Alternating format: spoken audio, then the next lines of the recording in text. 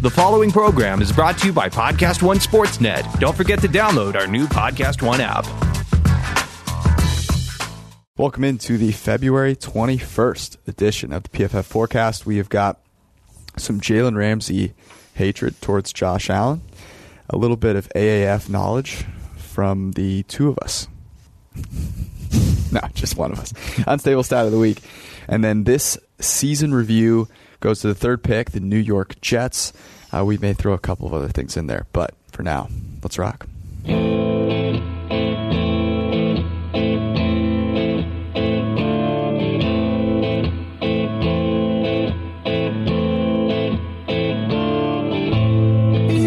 All right, where do you want to start? Let's start with the AAF.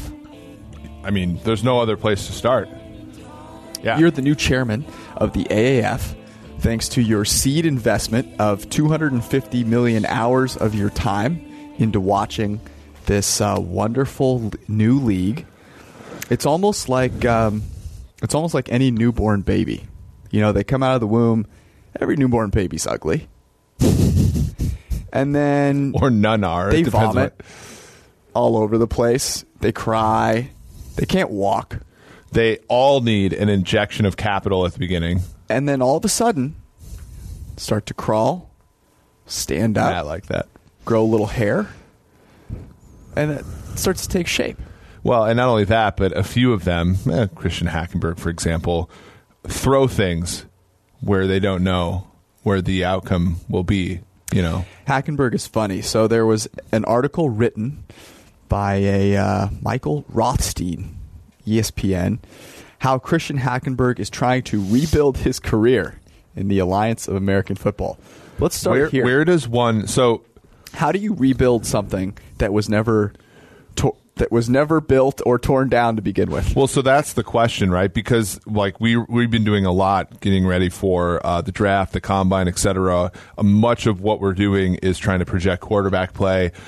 We've gone back into our grades on which we have Hackenberg, at least 2 years of his grades, and adjusting for situation, adjusting for how good the quarterback was. And like Hackenberg is legitimately a standard deviation below the average college quarterback if you adjust for everything.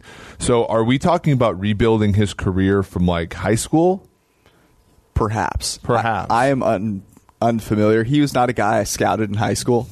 Didn't grind a lot of his high school film. When a comp doesn't come to you, you leave it. You don't force a comp, George. Thread 1 of 33. I've picked out my 33 favorite plays for this crappy college player.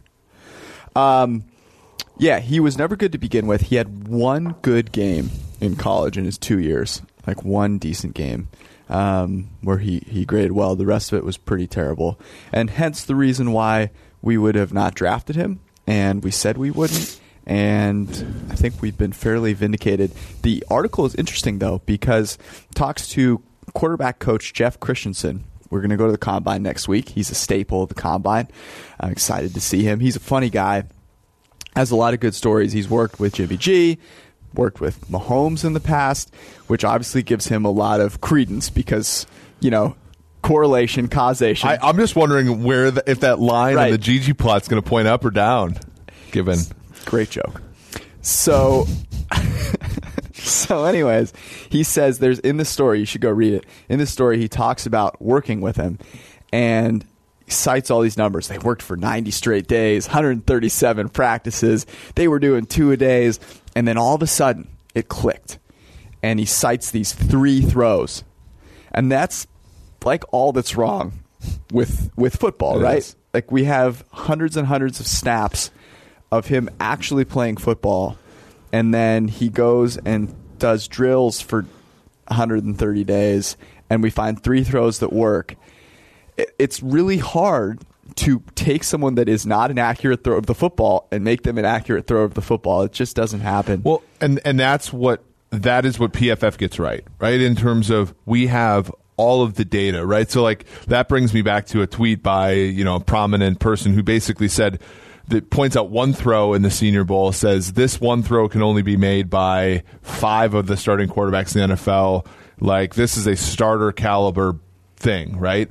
And then the question becomes, okay, but like, can you replicate this at the NFL level? Can you, is it important to replicate it at the NFL level? We're talking about unstable stat of the week in a little bit here. Like, PFF gets right the fact that Christian Hackenberg cannot perform consistently the types of throws expected of a college quarterback, let alone the types of throws of an NFL quarterback. And so what he does in like one or two plays is sort of irrelevant relative to, his ability to be a competent quarterback, which we know the Drew Breeses of the world, the Tom Brady's of the world, the Patrick Mahomes of the world are consistently making all the throws necessary.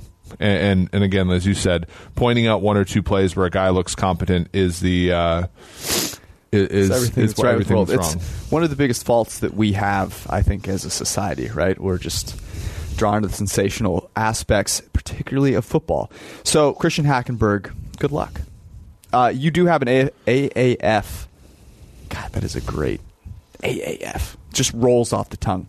They call it the Alliance. A wager for us to make, though, right? Yeah. So, our colleague Ben Brown and I wrote the power rankings. Essentially, what we did, just to be transparent, we took the early season, basically the odds to win the championship. We used that as our seed, and then we rolled in the ELO algorithm that we use for the NFL. And we came up with the rankings. You can go to profootballfocus.com to look at them. One of the things that we've been getting what's the pick? Some flack for is the Salt Lake Stallions, who are so far 0-2, lost 2 road games. They're ahead of the Birmingham Iron, who they lost to last week on the road. They are currently 4.5-point underdogs at home against an Arizona Hotshots team that they lost to in week 1. I think that is a good pick. Great. One of the nice things about the AAF is that it's the perfect league for betting. You know why? Well, no one knows anything. No one knows anything. You can't possibly watch the games unless you bet on them. So, if you were looking for something to do this weekend, there you go. Listen, that's like 3 o'clock Eastern is like right in between your 2 workouts on Saturday. So I think it's also when Tiger tees off. Golf, another thing you can't watch unless you have some money riding on it. That's incorrect. If Tiger's playing, you can watch. Otherwise, may God help you. All right, unstable stat of the week, brought to us by Le'Veon Bell's weight. I'd like to pour out a little bit for Le'Veon Bell, who apparently has ballooned to 260. He lit 14.5, is that the number? $1 million on fire and then ate it. Well, no, I mean, it looks like that was the only thing that has been burning in Bell's life over the last 12 months. Ain't no calories being burned over there. He also he saw C.J. Anderson. He had a video. Lead the league in EPA per rush attempt this year. He's going to be a future Ram in week 14. He did also post a video of him playing video games, and in the video were rolled blunts. If there is ever a sign that this person has been gaining weight, it's playing video games with blunts on the screen. That is a telltale sign. Well, he's never not gotten in trouble with blunts before. This is true. Maybe he's also trying to mimic his friend LeGarrette, who, went to Detroit to die last year. Has been a multi-Super Bowl champion thanks to his robust status on the football field. Le'Veon Bell, when he came out of college, had a weight issue. Remember, he became good when he lost weight and was able to take advantage of his newfound speed. Okay, let me ask you this. If he's actually 260, what do you put the chances of him actually playing in the NFL? Again? It's 100% because we don't live in a rational world. Okay, Some team is going to chase him. They're going to think ticket sales. Like, he's going to play for, like, Tampa Bay. Okay. Although Arians is... Yeah, Houston. He's destined to go to Houston. Arians is no idiot. So, anyways, the unstable stat of the week is actually a real stat, and it's to do with the New York Jets, who we're going to talk about here in a second. Sam Darnold's deep passer rating, those throws that travel 20-plus yards downfield, was 42. It's not good, in case you're wondering. He had a 10% interception rate on those throws. His turnover-worthy play rate was double the league average. And his big-time throw rate was half the league average. That's all awful. Here's the good news. Deep throws are unstable as heck. The first part of that is that they don't happen very often. And the second is that so much of it is dependent on randomness, right? Is the receiver able to make one or two plays on the ball? Does a quarterback make one or two plays on the ball? Your accuracy, all of a sudden, whether you're just off by a little bit, you're thrown to the sideline, things like that can take a small sample and dramatically skew things like passer rating. So for that reason, I'd chill out about it. If you look at the quarterback annual, we talk about the instability of these things. The thing about football that you have to be careful about, and this is going to be something we're going to say every week, high leverage situations that happen infrequently are always going to skew our perception of players. That you should always fade those extremes. All right, next up, we've got Jalen Ramsey and Josh Allen. Jalen Ramsey told Josh Allen he was trash, I think is what he said. And Josh Allen came back with, I guess, so am I still trash after his season? Which is almost like, it's like those people that make like spaghetti and they like take a picture of it and send it to Gordon Ramsay. And they're like, what do you think? What are you expecting him to say? This is awesome. Can I hire you? Unlike Hackenberg, Allen was actually an above-average passer in college, but it wasn't by much. Well, here's the problem for Josh Allen. He was a below replacement level quarterback last year because he was really bad throwing the ball. He was pretty good running the ball, which is interesting. Jalen Ramsey, a far more valuable player, yes? Yeah, I think so. So would you trade Jalen Ramsey for Josh Allen? You got to throw Cody Kessler in there. I mean, it's an interesting question. Yeah, no. So the Bills wouldn't do that. No, right. There's no way. I mean, because we're going to talk about the Jets today. There is something valuable about having hope at the quarterback position, right? So, like, what makes what the Jaguars are going through more tragic football wise than what the Bills are going through? They have no hope at the quarterback position. Minnesota with Kirk Cousins, like, if he's average again, no hope at the quarterback position. What do the Jets, what do the Browns, what do the Bills, what do the Cardinals all have? They have hope. The Ravens all have hope at the quarterback position. We know that quarterbacks get better as they age. The Bills currently have hope. Whether we think it's misguided or not, they're going to value that more than they are going to one of the best cornerbacks in the NFL. Yeah, I would trade him. No, we don't think that Allen is a good prospect, but the Bills certainly do, and he generated through we think unstable things like running. He generated a decent amount of value for them relative to what we expected. That being said, Ramsey, who had a downish year relative to 17, we think on a consistent basis will be a more valuable player at what is a premium position. Yeah, Allen was the least accurate quarterback in the NFL. Highest rate of uncatchable throws, fourth worst negatively graded throw rate. And here's the interesting thing. On scramble drills, like what you expect him to be good at, 10% of those dropbacks resulted in a turnover-worthy play, which is twice the league average. And he averaged a negative expected points added per play on those dropbacks. So those were not beneficial to his team, despite the fact that they probably created a couple of highlights, and that is likely what people are excited about. You have to look at the whole sample. You have to, but the thing is the Bills are going to come back and say, "Well, Robert Foster was like an undrafted player who didn't even start. Right. He was one of his best receivers. LaShawn McCoy's old. The offensive line's not good. Yep. All those kinds of things. Like, they're going to come back and give excuses that I think are somewhat valid. We're going to come back and say, yeah, but those are valid excuses for guys like Josh Rosen, who we have as decent prospects. Sam Darnold, who we have as a great prospect, not a guy who we don't think could hit the broadside of a barn if it was presented to him. Ooh. All right. Two other guys that have been mentioned in trade talks that are actually real. Odell Beckham Jr. and Antonio Brown.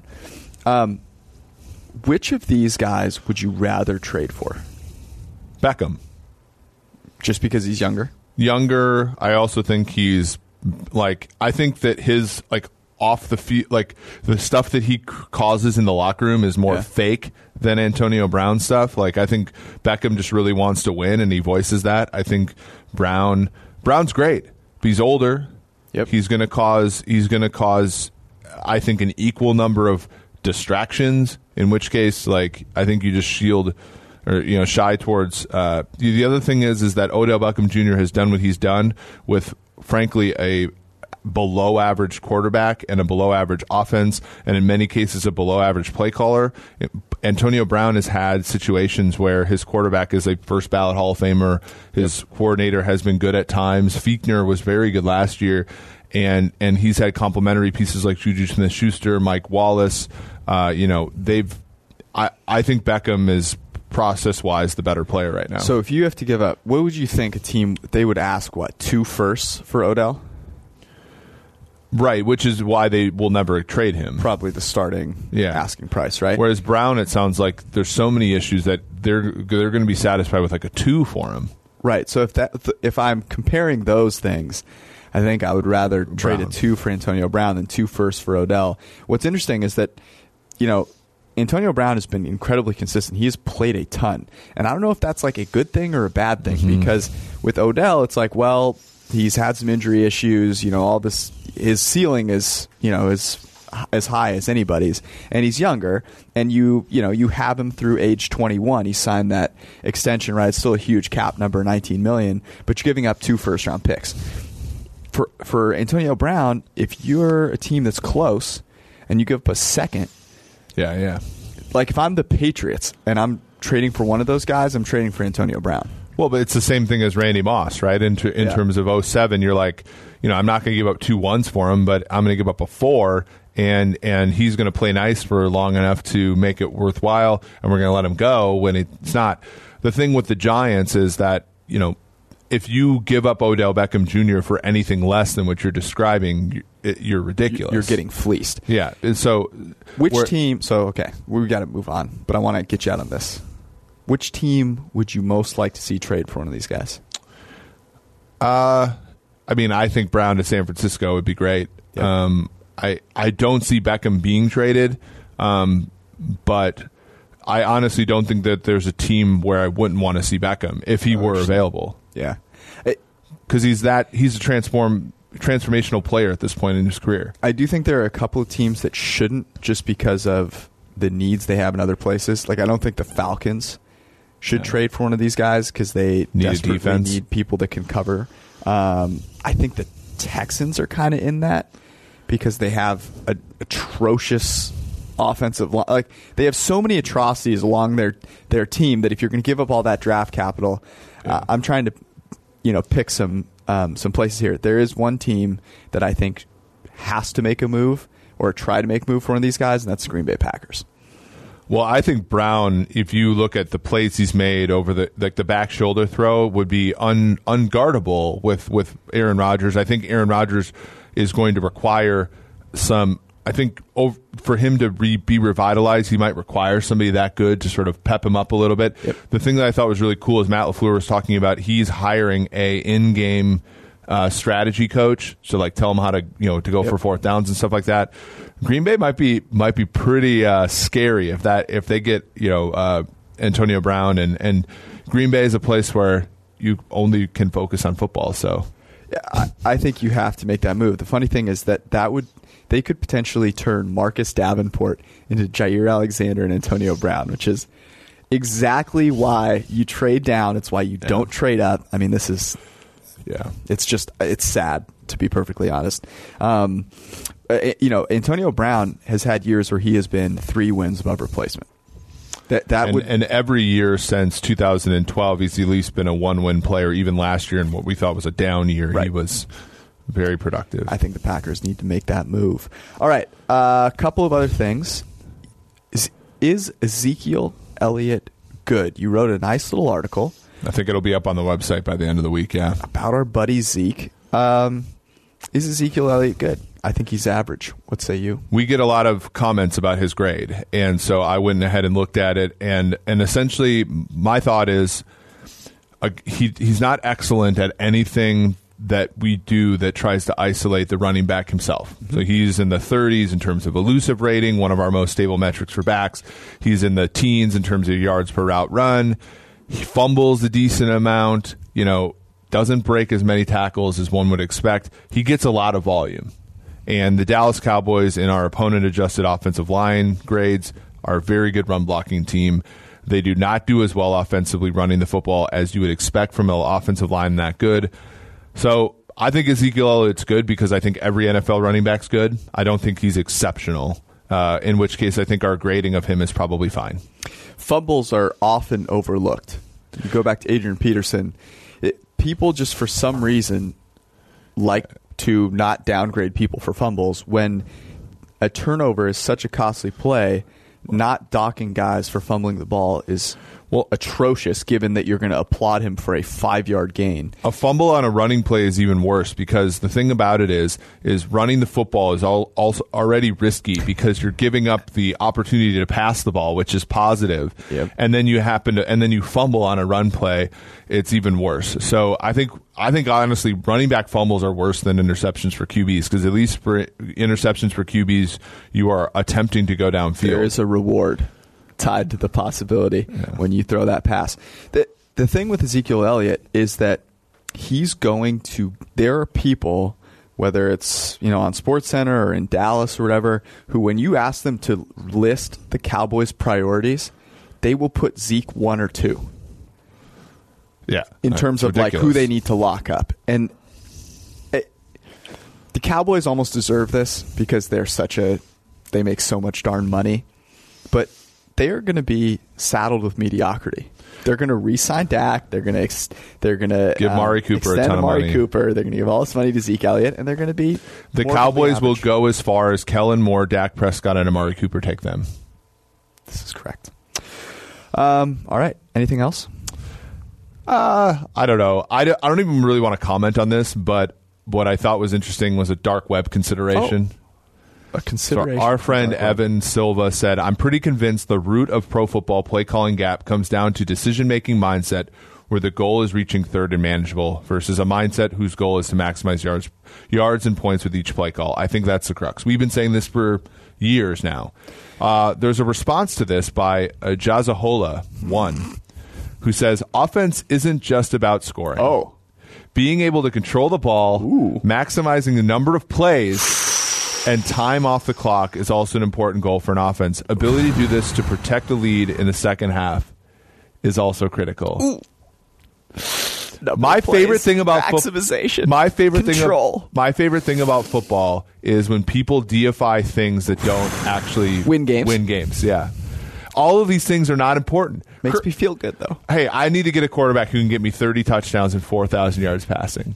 Like, I need to ball control, time of possession, those all matter. Actually, they don't. Like, winning, Evan has it correct. We've had it correct. The goal should be to score. Control the clock. Listen, sometimes take the clock. Bring it over to your sideline. Listen, do you know that the top scoring offenses have never won a Super Bowl before? Well, there you go. Proof. Yeah. Losing the Super Bowl is worse than not making the playoffs altogether. I would like to know, to Evan's point, how many teams, because I think the part of football that we have not been able to crack as much is what teams do when they're not on the field, right? The practicing component of things, right? So one thing we've always talked about is how do teams prepare for fourth downs, right? Like the Saints put money on the line in their fourth down situations and practice. They're able to replicate game situations better than other teams, and they actually practice it. There's a reason that they're so successful. Drew Brees also helps. But how many teams actually have meetings where they're like, okay, we're going to get into third and manageable, and here's our 3rd and 4 play calls? But I really am curious about that because it's funny, and these guys are paid so much darn money that for you to think that way is a fireable offense, obviously. It's just hilarious. People not being able to see, if you read these 2 tweets, that clearly all of those things are ancillary parts. Controlling the clock, maximizing time of possession is all a function of having a successful offense that scores points is unbelievable. Well, it's the same thing about the whole, look, the teams defense won the Super Bowl. True. You're correct. Okay. Team reviews. The New York Football Jets, they have the 3rd overall pick. They took Sam Darnold. They were handed Sam Darnold last year, ironically, at the same spot. Will they be handed someone this year? Will be an interesting question because now they have Sam Darnold, clearly not looking for a quarterback, or at least we don't think so. In light of what happened last year, it'll be interesting to see what they do. 4-12 record. We thought they would be better. We had them at just under 7 wins. They're over under. Their total was 6. We like the over at plus 140. They were close. It looked pretty darn good after a couple of weeks, and then things went downward. Yeah, they had close losses to the Browns in Cleveland because Mayfield came off the bench and overcame them. In Miami, Jerome Baker's pick 6 cost them that game. Right. Against the Titans, they moved the ball pretty well, but the Josh McCown drives all turned into field goals. They were eventually overtaken by the Titans. They lost a close game to the Texans at home, and then they lost to Green Bay at home, which was the only one that we picked. In our spread picks column, we had the Packers -3. That one was a Christmas gift to us because the Packers came back, tied the game, won in overtime. So on a touchdown even. So we got Green Bay to cover there in a game where we probably were wrong. So the Jets were very much, they also got blown out at home by Matt Barkley and the Bills. So there was plenty of games that could have got them over that 6-win total. I think I would have bet the over again if I had the opportunity. Well, absolutely, because here's what's so interesting about this team. We expected them to be decent defensively. That's like Todd Bowles' thing, were. Right? And they were. You would not expect them to be this bad of an offensive team. They were 31st in rushing, 30th in passing, 30th overall, negative EPA per play, and a substantial bit of it. Darnold was throwing a ton of terrible passes. They didn't have a lot of talent. If you look at their their most valuable players, you don't see any offensive players there, right? They just didn't have guys that were creating a whole lot of value on the offensive side of the ball. Didn't have a great scheme, right? They made terrible decisions in terms of what they did on second downs, what they did on fourth downs. All of those things contributed to just making this offense a train wreck. If they're just mid-20s, they go over. Yeah, they weren't valuable. Like Jamal Adams was the best player on their team. He plays safety. Yep. The second best player on their team was Leonard Williams, who plays interior. Avery Williamson, third best player on their team, plays linebacker. They signed Tremaine Johnson to a big deal. He was a flop in year one as a cornerback. Buster Screen made it through that entire contract. Was bad the entire time of that contract. And then, of course, on the offensive side of the ball, Josh McCown was bad when he took over for Darnold. Darnold started poorly. Actually, weeks 14 through 17 was the highest graded quarterback in our system. 13 through 17, I believe he was second highest. So he obviously gives them hope to the future, but in terms of 2018 and how it shook out, was not good for them to win. They go from Jeremy Bates, who is not particularly good in our coaching metric, to Adam Gase, who is actually a little bit worse. Dowell Loggins is pretty bad when he was the offensive coordinator of Chicago. So they go to those two guys. Gase is an interesting study in that I think on a play-for-play basis, you would not say he's a great, play caller, et cetera, but those Miami teams had no business going 10-6 in 2016, no business going 6-10 the next year, no business going 7-9, and yet they overcame. They were very good in close games. So you wonder if that's real or if the play-by-play stuff for Gase and Loggins will catch up to them. Casey Rogers was a pretty good defensive coordinator last year. He's fourth in our coaching metric. He's replaced by Greg Williams. Not so much. So I don't know here. I'm a little torn on the Jets because I think that the quarterback is going to trump everything. But some of the decisions they made up top, Matt Rule not being the head coach, there was their first choice. Going with Gase here, I'm just a little bit skeptical. I think that it's hard to judge Gase because he had Peyton Manning, and that was the reason he got a head coaching gig. And then he had Ryan Tannehill, and who knows if anyone could have done anything with Ryan Tannehill, who was an abomination last season. So I think it's fair to give him a chance and see what he can do now that he has a young quarterback to work with. Spinning it forward, though, you look at some of the things that, Darnold, as you said, was good weeks 13 through 17. He was god-awful. Prior to that, it was really sort of scary. But some things that, there's some reasons to be excited, right? They only ran play action 23.5% of the time, which is a league average rate. That's something that we've seen dramatically help Jared Goff in his second season. Maybe they can bump that up into the 30s, give him some more easy passes. He was 16th in terms of ball location accuracy to open targets, which we know to be pretty stable season to season, so that's a good thing. And then I mentioned the deep passing being terrible. He was actually above average throwing that 10 to 19 yard range, which is a really solid thing to build on because of how valuable it is to throw at or past the sticks. The most valuable pass in the NFL that you actually make fairly often, he was pretty good at. So I think there's some reasons to be excited. If you go back and you look at the college classes, and we were doing this with Kyler Murray in mind, and saying, okay, let's take all of the situations and adjust their ball location accuracy for those situations, right? Are you under pressure? How good is your offense? How good is the defense you're facing? Darnold ends up in third behind Mayfield and Murray, basically no matter how you slice it. So if we're saying, okay, where does he stack up in terms of the young quarterbacks to come out recently, there's no reason not to still be super optimistic with Sam Darnold and using the college to pro projection system that you've worked so hard on over the past couple of months. There's some exciting things to think about because you can sort of project him forward given his age coming into the NFL this year. And look, we would expect him to be a 2-win above replacement player going into this season despite what happened prior. Yeah, I think and that's really where you have to put all your hope in the Jets, right? And you look at, over the course of the last month of the season, he graded really well, but that offense didn't generate more than 0 expected points per play. Mm-hmm. I think a lot of that goes on who are the Jets trying to throw to, right? Quincy Enunwa had some good games, but it was hurt a lot of that time. My guy, Robbie Anderson from Temple. You guys are very similar. Yeah. He he was good but inconsistent. Yep. Yards per route run, similar to guys like Jarvis Landry, Stephon Diggs, Golden Tate, Doug Baldwin. But who is their tight end? I couldn't. Running back Austin Swearinger-Jenkins out of the backfield. Bilal Powell was injured for a lot of that time. So I think if you're the Jets, you really have to, when it starts with the receiving core, but also offensive line, you really need to put players around Darnold because we've seen even with the Browns making minimal efforts to do so with Jarvis Landry and David Njoku, Duke Johnson, that really did help the young quarterback in Baker Mayfield. Right. So with that in mind, they have the third pick.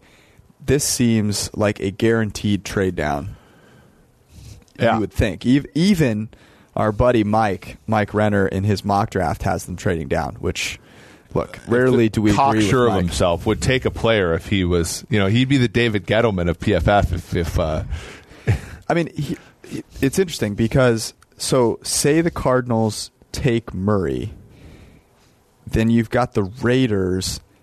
The Raiders may even be trying to trade down. If Murray goes first, it really kind of screws things up for a lot of other teams. If he doesn't, then all of a sudden I think all of those picks behind them get a little more valuable. It'll be interesting to see what sort of a market there is for the third pick. Maybe the Raiders get excited, want to trade their couple of back-end picks to move back up, and you're able to kind of just get a haul. Is there any game theory going on in the Cardinals here? If you're thinking about, okay, we want to be good quick. Do we screw up all the teams that are bad by taking Murray? Does that add to it at all? That'd be kind of interesting to study.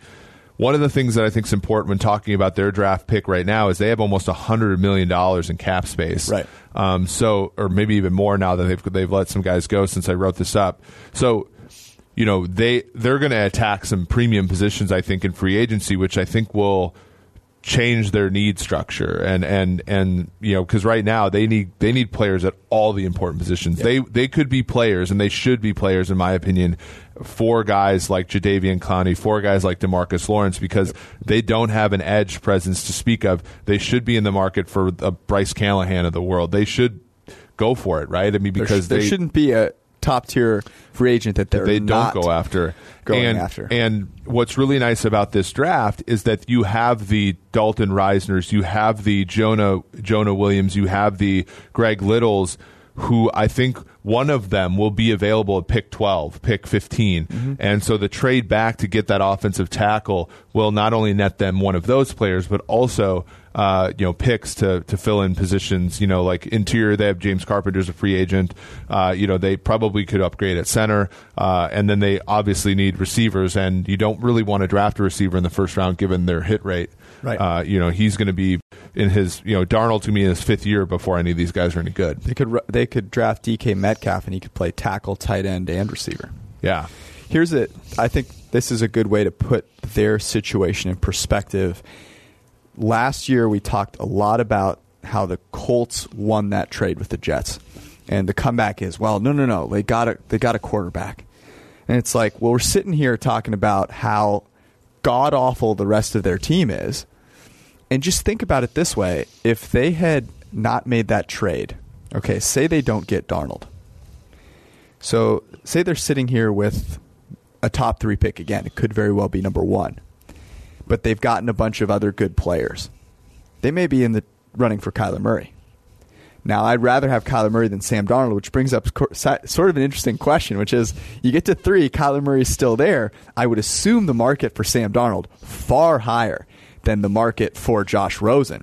You could probably get, any of those teams, the Jaguars, the Giants, which would be funny, to bite on Sam Darnold and get a haul that way. I don't think they're going to do it because that doesn't seem like a move they're prepared to make. A new coach would be more likely to do that than the staff sure. that drafted Darnold. That is what I would be trying to do if I were the Jets. Now, the Jets have not reached out to me yet, so I have not given them this bit of game theory. I think that's what they should do. But an interesting way to look at this team is to say they are down the situation they are because they made a suboptimal trade with the Colts. The Colts benefited so greatly from that trade. Their team took a huge step forward, and now the Jets are in a situation where they could learn from their mistake, trade back, and potentially recoup some of those things, and they could take a big jump forward next year, a la the Colts. Yeah, I think, and so that's the benefit that you have and now the Jets are not in the same position having definitively a franchise quarterback, but that's the great thing about if you're the Niners, if you're the Colts of last year, not having a good season, but still having a franchise quarterback. You just have the entire league by the balls, I think. So let me think this through a little bit. So say the Cardinals take Bosa. I would think the Raiders will take Murray. Well, you're assuming they trade up with the Niners. Yes, that they would trade up with the Niners and take Murray. Because the Niners are going to look to trade down. But let's say they don't do that. And let's say the Niners can't find anyone to trade down. They go with Quinnen Williams. So they take Quinnen Williams. And the Jets are sitting there with Kyler Murray on the board. You're telling me that you couldn't get from the Jags or the Giants their pick maybe plus another second plus a first next year at the minimum for Darnold? You could for sure, right? Yeah. Well, absolutely. And Darnold has that extra intrinsic value of looking the part, right? Being tall and with Murray is versus Murray. I thought you were saying versus Josh Rosen. Murray's short, right? Murray's he has all the things that the traditional football people are going to be they're going to undervalue him. All the idiots trying to control the clock are going to not like. So you're going to have Kyler more Murray. value for Darnold than you could. Right, you could argue that you could extract more value for Darnold than you could for the number 1 pick and Kyler Murray. Like I said, the Jets aren't going to do this. It's what they should do. It would get them, I think, into the wild card competition in the AFC much faster because we know that they're never going to win that division, at least for the next 10 years while Tom Brady's there. So. Man, I came up with that on the fly. It's brilliant. I think it's amazing. You're welcome. Yep. I won't be accepting job offers to be a GM anytime soon because I'm perfectly happy in the place that I am right now. But thank you for the incoming ones I haven't received yet. It's going to happen. Great. All right, we will be in Indy next week, so we will do our podcast at some point from some remote location, perhaps one of the 45 different steakhouses in Indianapolis. Indianapolis, great place. They're known for two things, steakhouses and meth. So it should be fun. Are we going to go to a steakhouse? No, we're just going to... Oh, I thought you were going to say, are we going to go to a meth den? We're not. Steakhouse. Stopsky, can you find a blanket that says PFF on it? We can throw it over. We could have the stuff going on in the back. We could be a real on-site radio show. I'm excited. I'm looking forward to it. I've never been. I've never taken a picture. I've never photobombed a Sean McVay scene. Oh, so this is your opportunity. You're my opportunity. Certainly tall enough to do that. Don't want to scare anyone. We're not going to do any meth. It's just that when you exit the steakhouse, there's usually a couple of dead people, and I just presume that they were tweaking based on the other people that you see as you walk back to the hotel that are tweaking their mind. Sounds like machine learning happening. Exactly. All right, so we'll see you guys next week. In the meantime, head to ProFootballFocus.com to check out all of the great content we have there. To get a PFF Elite subscription, you get the Quarterback Annual, which we reference 15 times in this podcast. And if you have any questions, hit us up on Twitter. Peace out.